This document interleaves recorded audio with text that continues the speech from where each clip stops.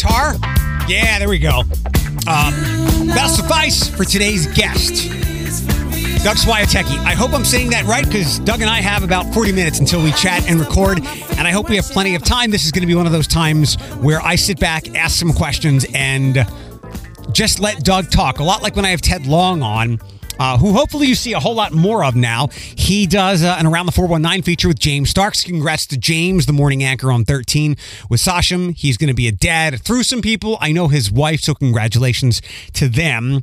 But just like Ted is Toledopedia, Doug, I'm going to say this to him and try to make it more eloquent when we record, and I'll obviously get his thoughts on this. We're going to talk a lot about jazz, and I'm hyped up for this, for the Brick Bar on Wednesdays and Lucille's at Toll House, because I can't say it enough. Every time I say, I miss Dégagé and everything about it, and this is before I could even get to Rusty's and Murphy's, you can take a drink.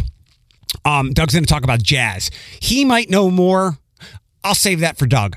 First up, something literally a couple hundred yards from where I'm sitting. The first story today in the Blade News slide, Toledo Council, residents debate South Toledo affordable housing project. And I know how that can be a neon lights term. I can see why certain people on council, Matt Cherry seems to be against it. Let's see. There's plenty of places in South Toledo to put workforce housing that's not an existing shopping mall lot where children might be put in harm's way. I don't know if that's necessarily going to be the case. I'll come back to Councilman Hobbs' quote and go forward to Rob Ludeman, who used to be on council. He's a real estate agent. He was on council for a long, long time. His quote on Wednesday, he told The Blade that the area already has an oversaturation of apartments, and putting a new complex within the shopping center is the dumbest idea I've ever seen on all my years on council. Affordable housing raises the antenna of people, but I think they're misunderstanding it. And I'll put it this way. I had to get an explanation from a friend that listens to the podcast, connecting me with someone who can, in detail, explain affordable housing.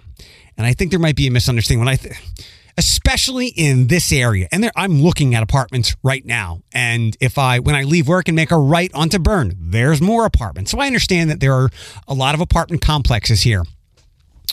But if you go around this neighborhood, I'm going to guess that many of the people who might have trouble with the phrase affordable housing, it actually might apply to them. This is not an affluent area. When I drive around in and off the arteries of the major roads, Heather Downs, Glendale, and Byrne Airport, there are no boats and driveways.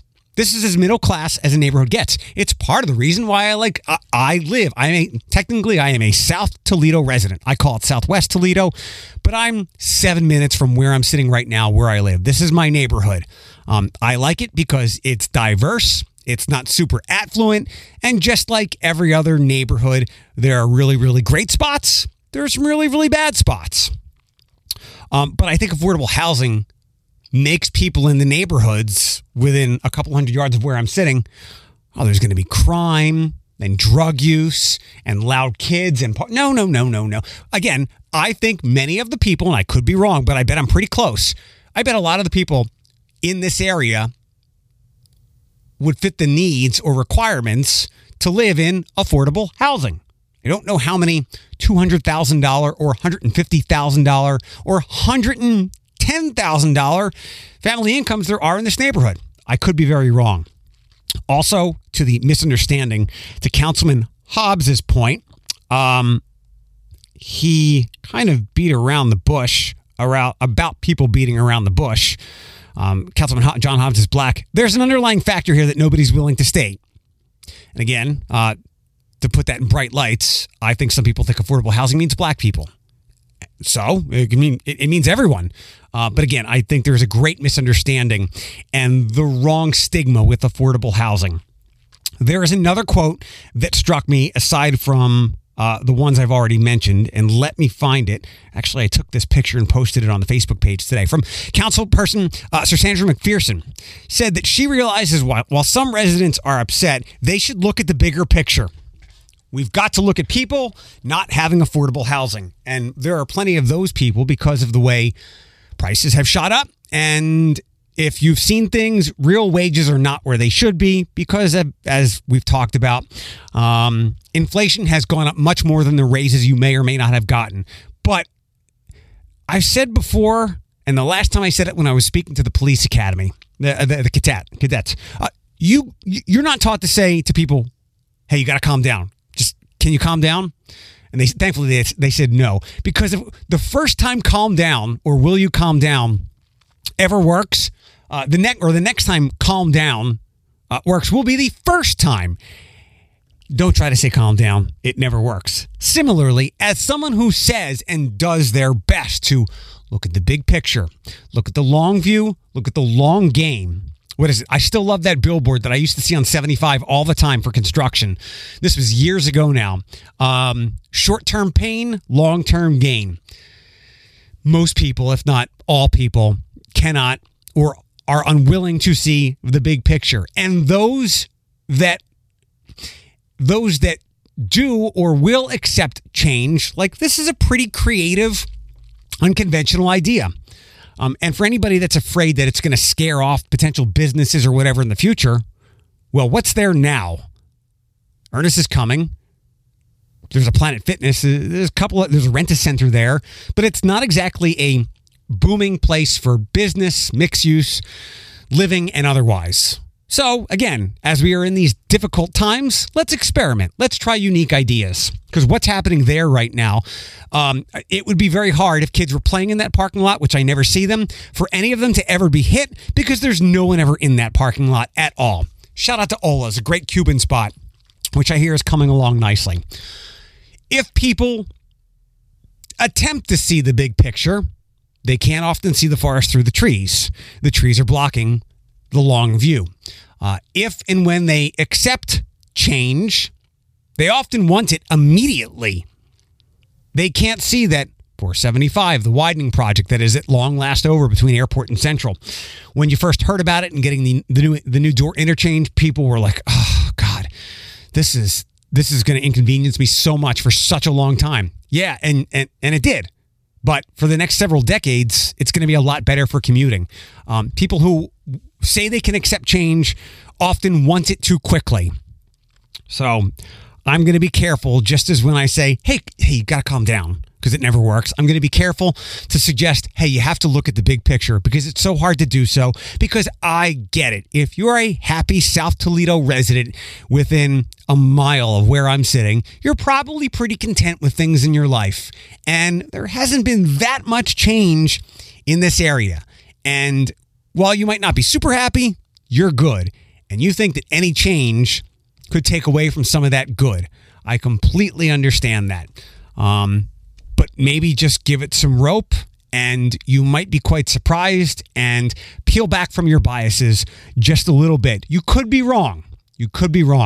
And personally, as again, someone who is a neighbor and might walk over to that shopping center a heck of a lot more, is very much looking forward to that project. So I'm guilty of it at times, but when we can't see the bigger picture, it's often for self-preservation and selfishness, and we have to get past those things. Let's get to Doug Swiatek. Very excited to listen to him with you for the next however long we talk. Before anything, thank you so much. I was going to offer you an invite. I'm now allowed to have guests again, but it was a little last minute, and it's going to be a messy day later on. But thank you for taking the time. I am very much looking forward to chatting with you. I have been on quite a jazz buzz and high over the last handful of months with some of the new things that we have. Well, yeah, that's great. Yeah. So you're a convert to jazz, or have you been a fan, for the duration?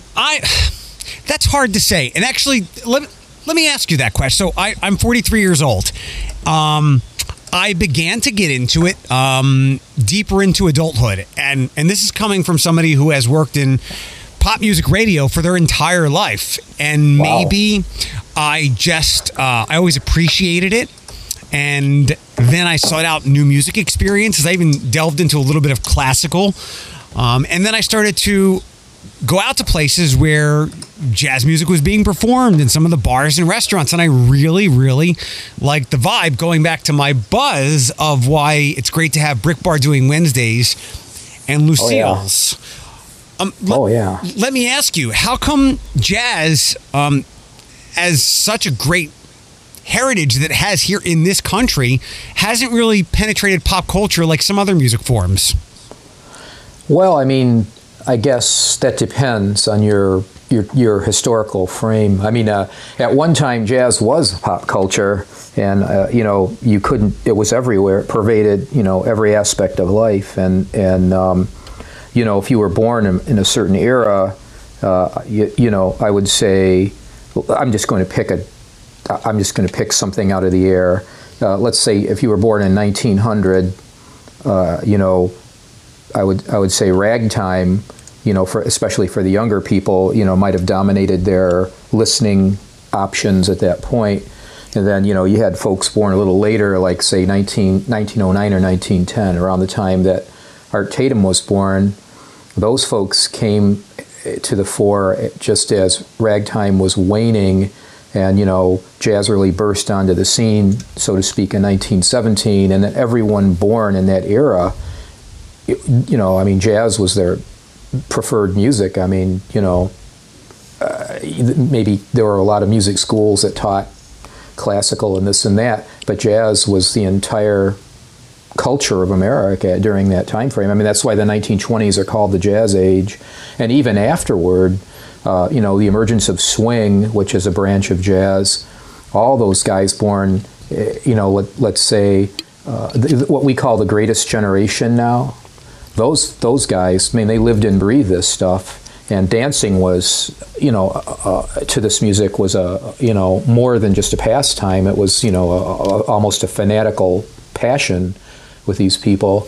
And so it was part of our culture. It drove our culture.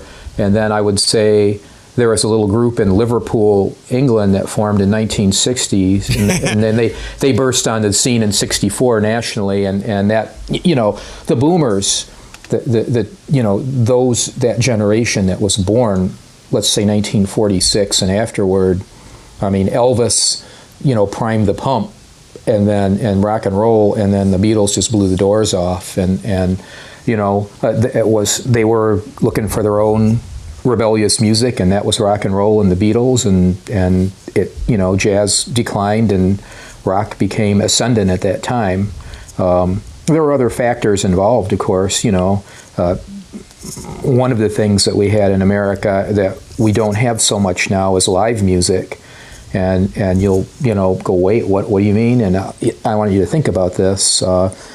When you walked into a bar, restaurant, hotel, what have you, any time, let's say from 1900 onward, there would have been a piano at the minimum, the bare minimum, and it was expected. Live music was expected at dinner, when you were in the restaurant, when you were in the club, and frequently it was trios and quartets, and even, of course, the big band era. Everybody had to have a big band, and so America was just engaged with live music, and jazz was everywhere in these places. And so we had that here in Toledo. I mean, you couldn't go into a place like, let's just I'm just going to pick something off the top of my head, the Park Lane. The Park Lane Hotel featured, jazz for years, and it was a really popular stop. And I'm just picking that because it was a big venue, but we could talk about the Secor Hotel or, you name it.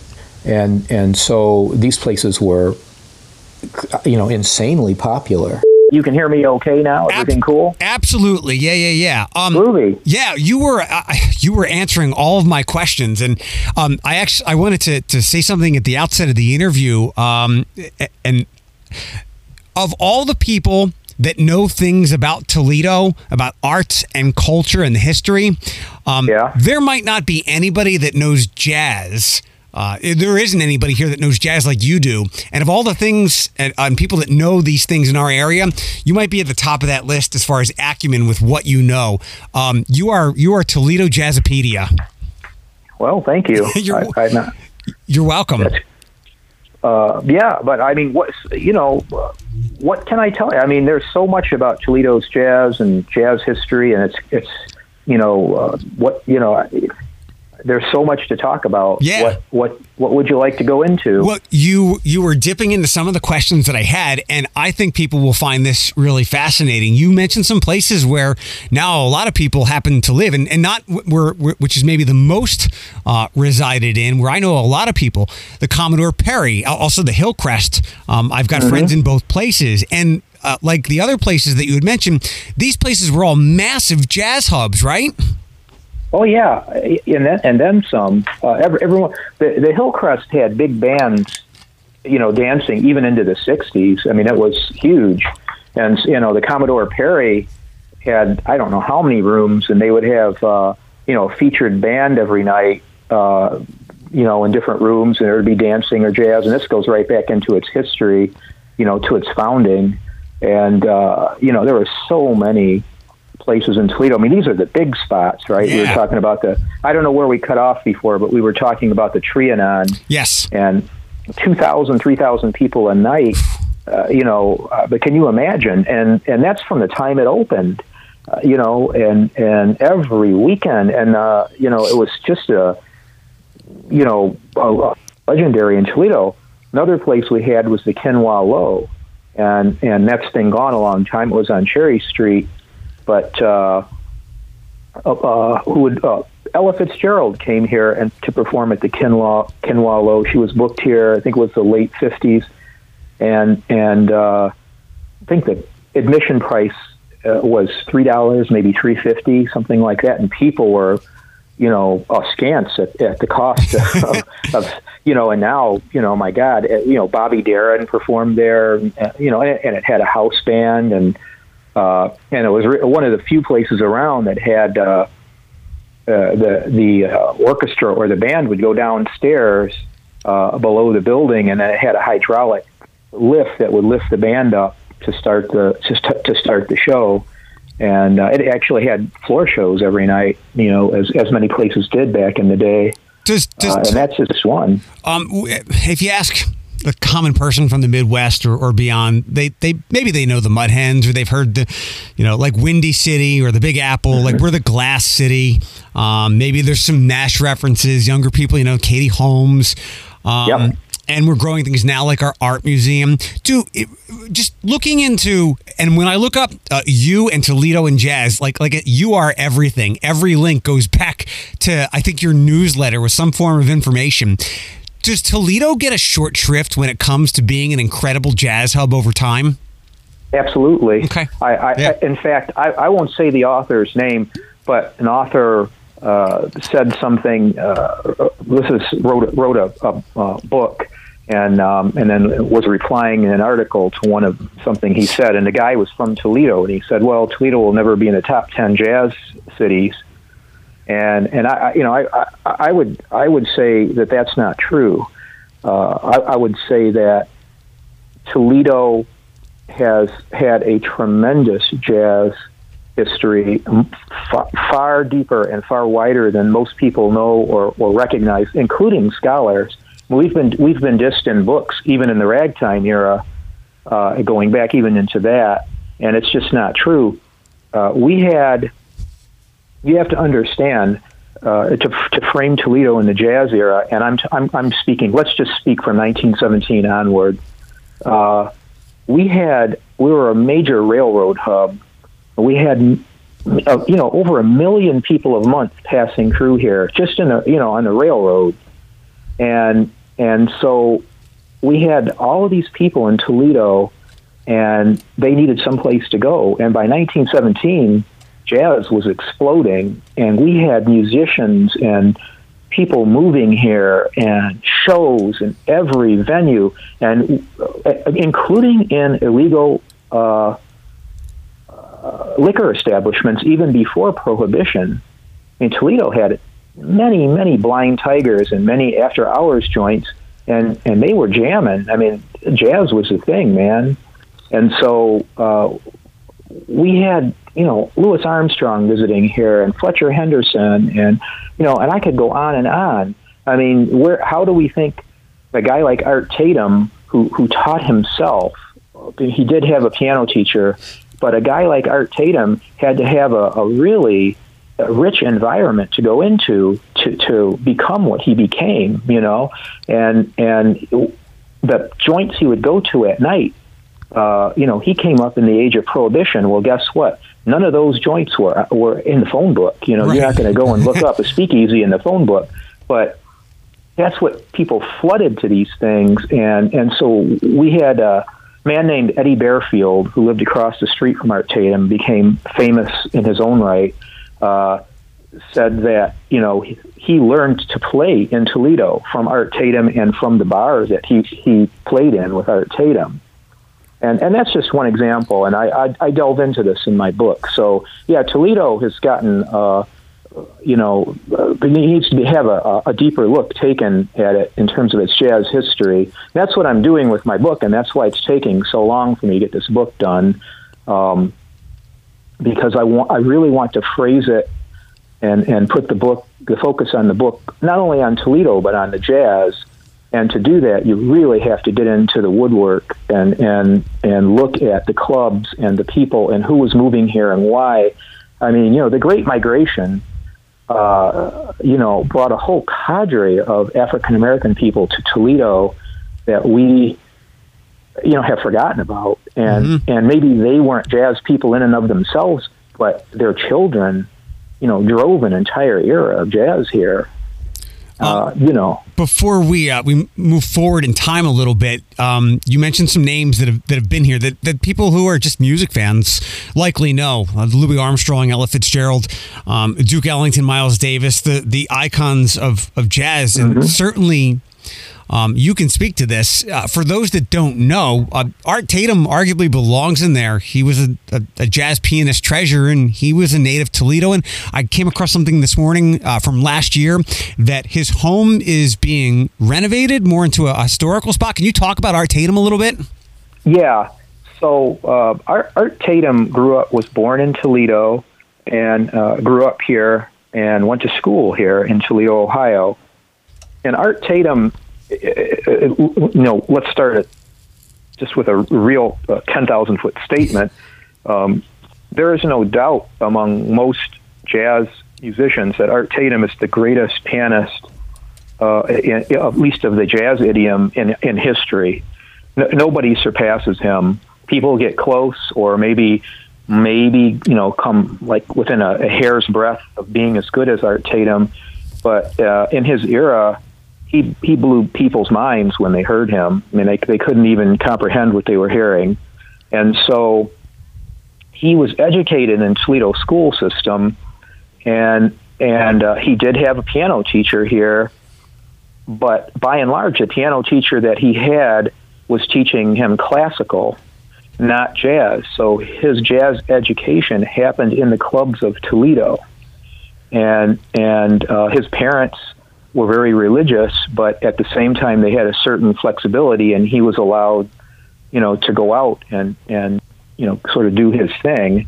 And you couldn't have done that in a town that didn't have a vital jazz and a really booming jazz environment, and that's what Toledo had. I mean, it was linked to our industrial heritage, which was we were booming. I mean, they're almost linked. That energy of jazz is linked to the economic vibrancy that the city had, which not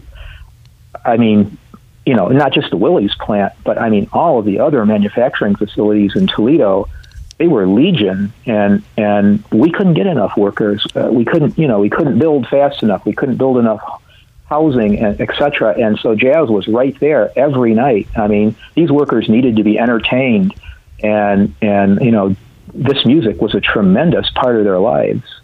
And we've lost sight of that. We had some other incredible names, and I think we lost a couple of them in a very short period of time a couple of years ago. Stanley Cowell and also Clifford Murphy, who people are probably a little bit more familiar with from with the rebirth of jazz in the last handful of weeks. His name Rusty's has been kicked around. Tell me about them a little bit. Well, yeah, and let's mention a couple other names while we're in that. One guy who is very, very well respected in jazz right now, and is probably among the top 10 jazz pianists in America, is Larry Fuller. And this guy is playing right now in New York, and he plays around the world, and in Japan and in Europe. And I mean, this guy swings with the best of them. And he grew up in Toledo, went to Central Catholic High School, and was actually in the Murphys. You mentioned Clifford Murphy. Mm-hmm. When Claude Black, their pianist, was in Europe recording for quite a while, Larry Fuller was the pianist in the Murphys. And so he was really well educated. And even before that, Larry would claim his heritage. He was tutored by Candy Johnson and at Rusty's and elsewhere. And, he lays a lot of his heritage, coming from Toledo, being tutored by Candy Johnson. And he started at Rusty's. He was 16 years old, 15 years old, playing jazz piano. In fact, I spoke to Larry Fuller's, one of his teachers, a guy named Mark Keysweater, who was a pianist from Toledo. And I asked Mark, I said, when did you start teaching Larry? And his almost his direct quote to me was, "Oh man, Larry came into my place. I couldn't teach him anything. he knew it already." And so, in that vein, and Larry is going to be here in April at Lucille's. Excellent. And he is. I mean, you're talking about a world-class pianist. You're talking, a guy like Larry Fuller. You really want to hear him live because he swings. I mean, he's just, working with Murphy, Candy Johnson in Toledo, Clifford Murphy, all the guys in the Murphys, Rusty's, basically growing up on the keyboard at Rusty's. I mean, oh my God, Larry is great. He's phenomenal. I would say that's where we start. But Clifford Murphy, Claude Black, I mean, these guys are legendary in Toledo. Claude Black was Aretha Franklin's first musical director, and he's amazing. Was amazing. I moved here the beginning of 2013, and as I got to know I lived right downtown on St. Clair Street, and I had told my neighbors, I've gotten into jazz music. I like the scene. I like the vibe. And they said, you would have loved it here a couple of years ago. I got here right after a lot of the final places closed up. How come those places did close up? And I mean, we were really dormant for jazz-centric venues for like almost a good decade or so. Yeah, well, I mean, Murphys, the Murphys, the band, the Murphys, started as a road band, and they got an offer from a place called Digby's to sign a long-term contract to, come back to Toledo and settle down, and so they did, and so Digby's had jazz for all these years, and then Clifford always wanted his own club, Clifford Murphy. Mm-hmm. So they opened on Madison, and I think it was 91, maybe 90, and where the Brick Bar is right now, and then Digby's closed, and Murphy jumped on that location.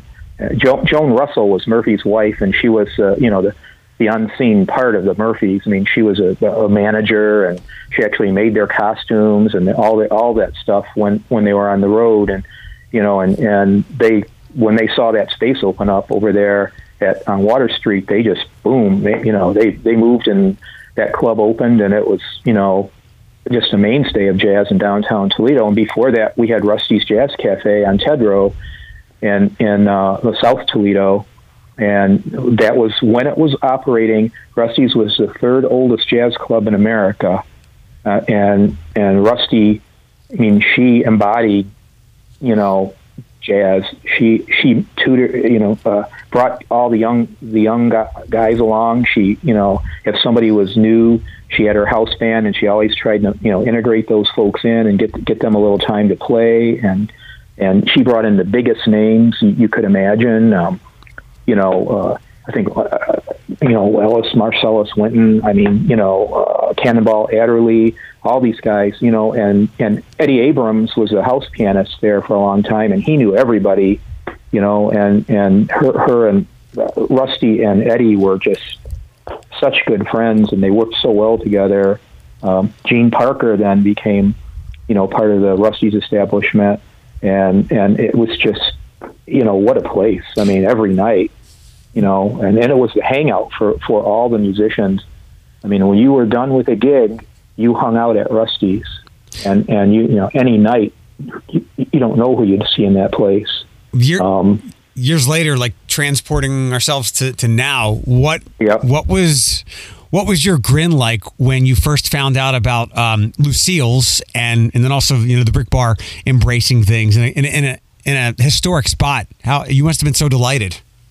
Oh yeah, I mean, I was over the moon about both of them, and I still remember. I think it was a local jazz fan, Jeff Jaffe, called me and told me about this Lucille's, and I got the number and I called Will Lucas at that time, and I went in the club. The whole place was it was a shell at that point, and you could see all the potential. I mean, it was just a big space with a lot of potential, and Will seemed to have a really good idea and focus on what he wanted to do, and jazz at the center of it, and Lucille's, and as the club took shape, I visited many times, and I was just, this is great, and then he opened it, and it's everything I ever thought it should be, in terms of a jazz club. He's got clean lines and kind of like that little bit of Art Deco retro 30s feel.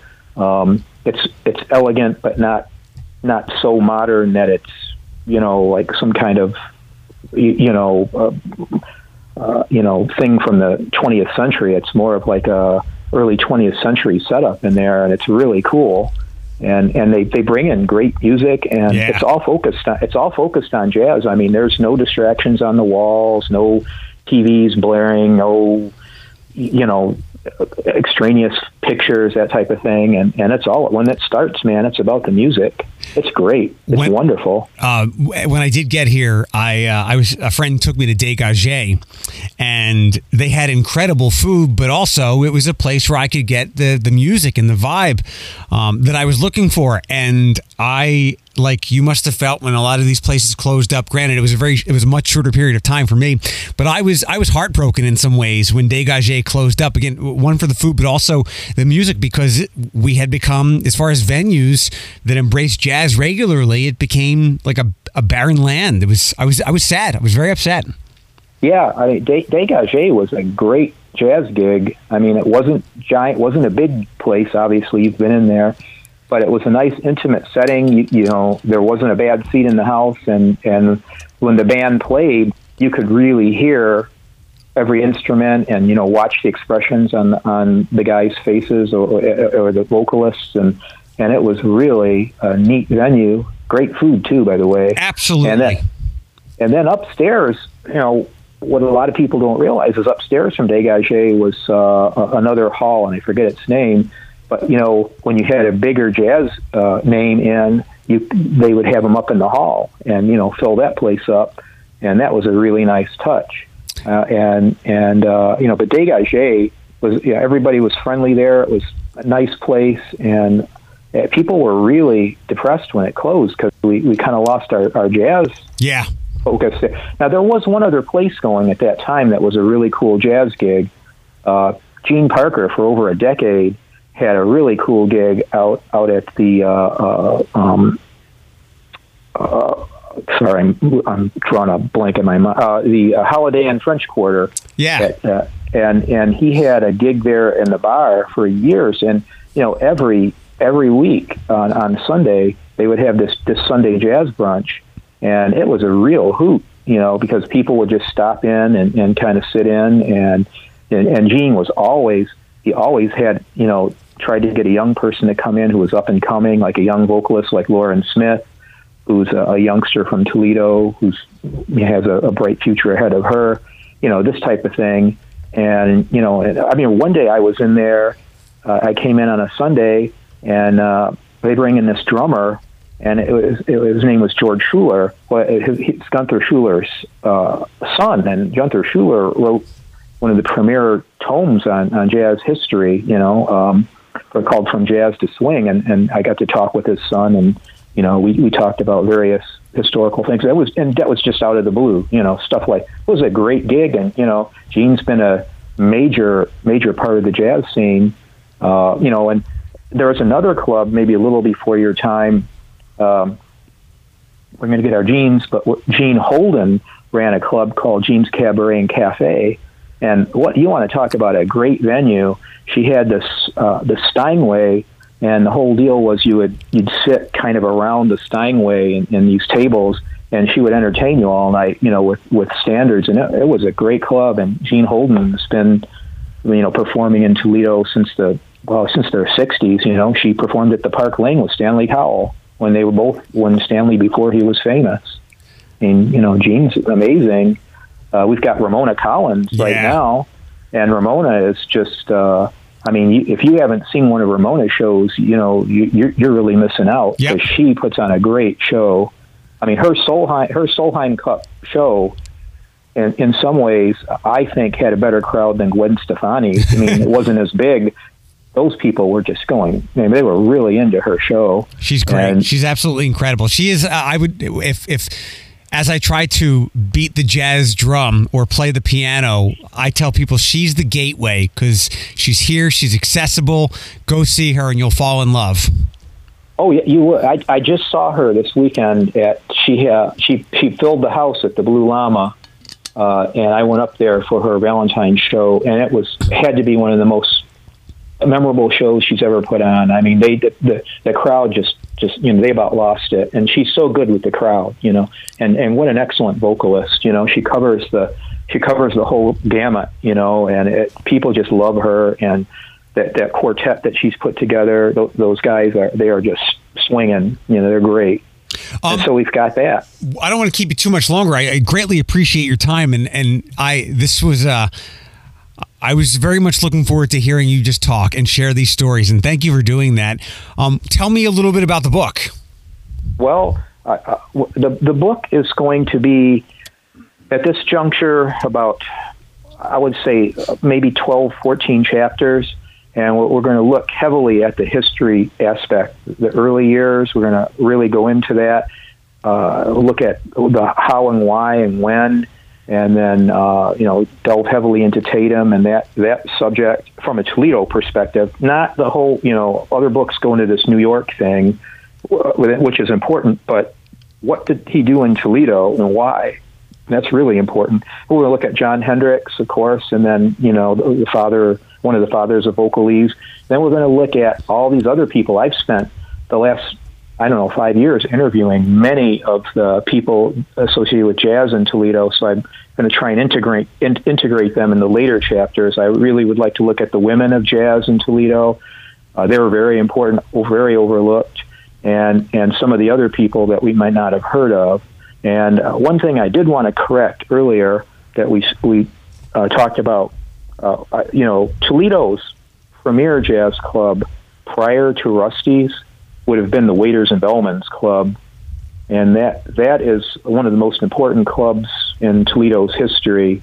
This is a place where Art Tatum and Jon Hendricks performed together. Louis Armstrong was there.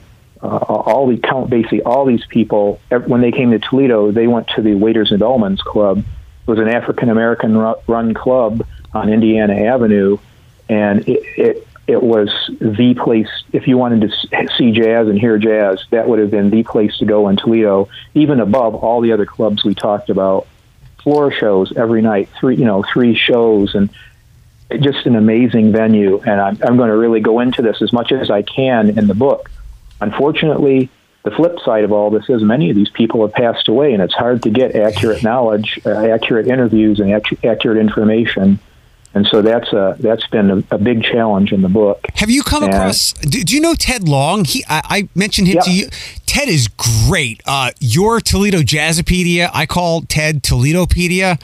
He is also one of my favorite podcast guests. And whenever I come across, as soon as I saw your name in the Blade article at the end of last year, I reached out to Ted, because Ted's my conduit to grab some of these people, and you two together. I hope he's been able to be helpful in any way.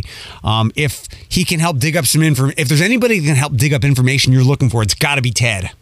Yeah, I talked to him once. We've done some emailing, and he's a really nice fella. Yeah, but he runs into the same thing I did. Some of these older venues, people weren't interested in taking pictures or recording for whatever reason. and so we lose a bit of that history.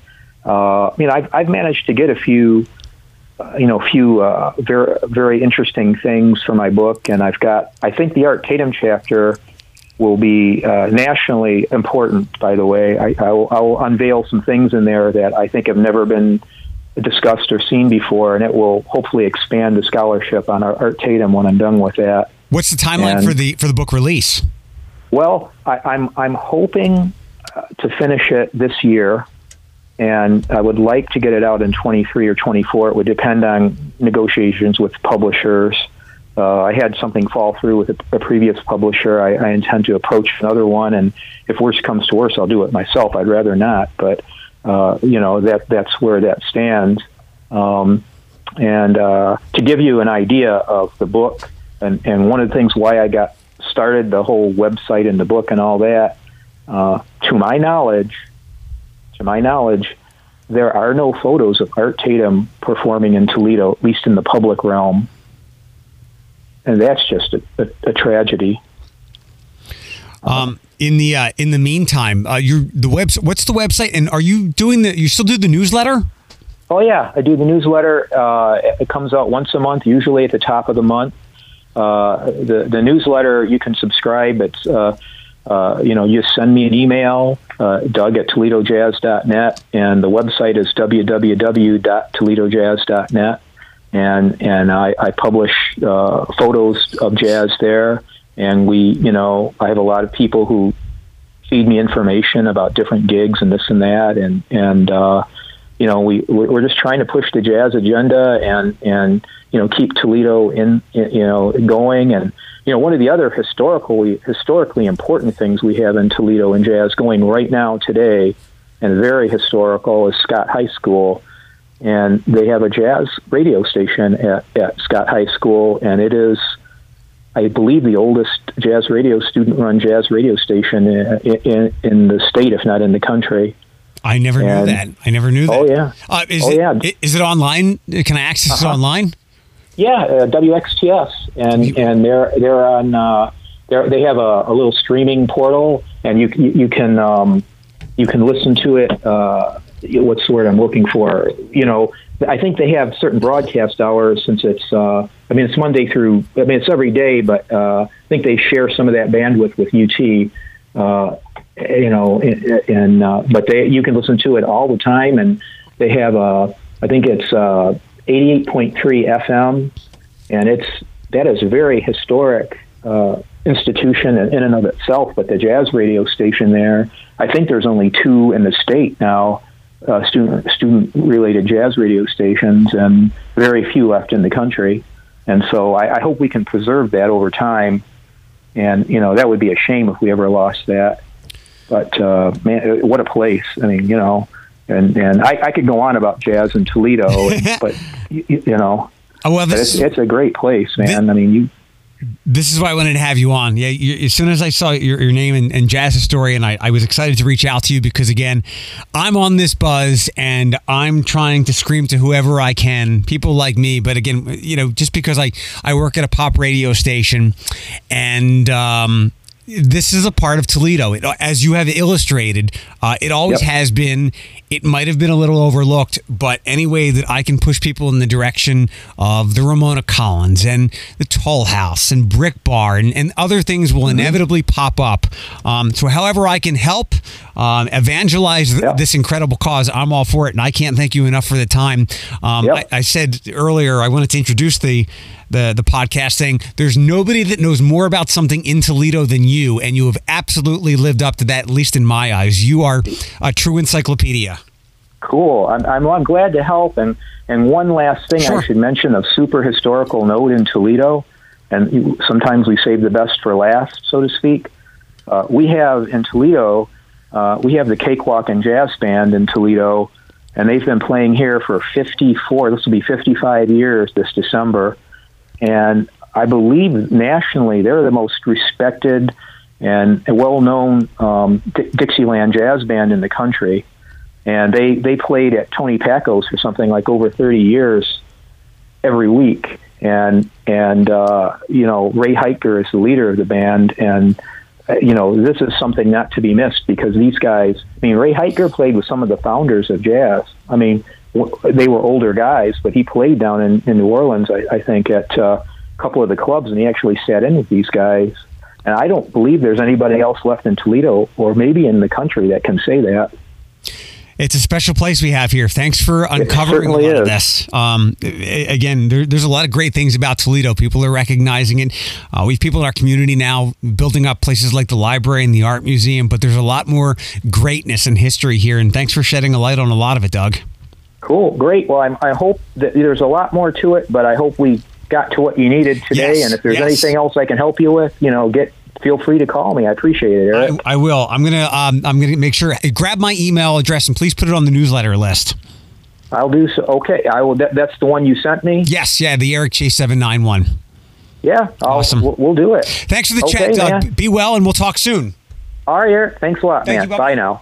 The new Q105, let me catch up with my friend Chelsea from downtown Perrysburg, Inc., because Winterfest is back this weekend, even with a little winter weather, right? Yes, it's very unusual. Typically, we have some kind of element, and it's usually not winter weather.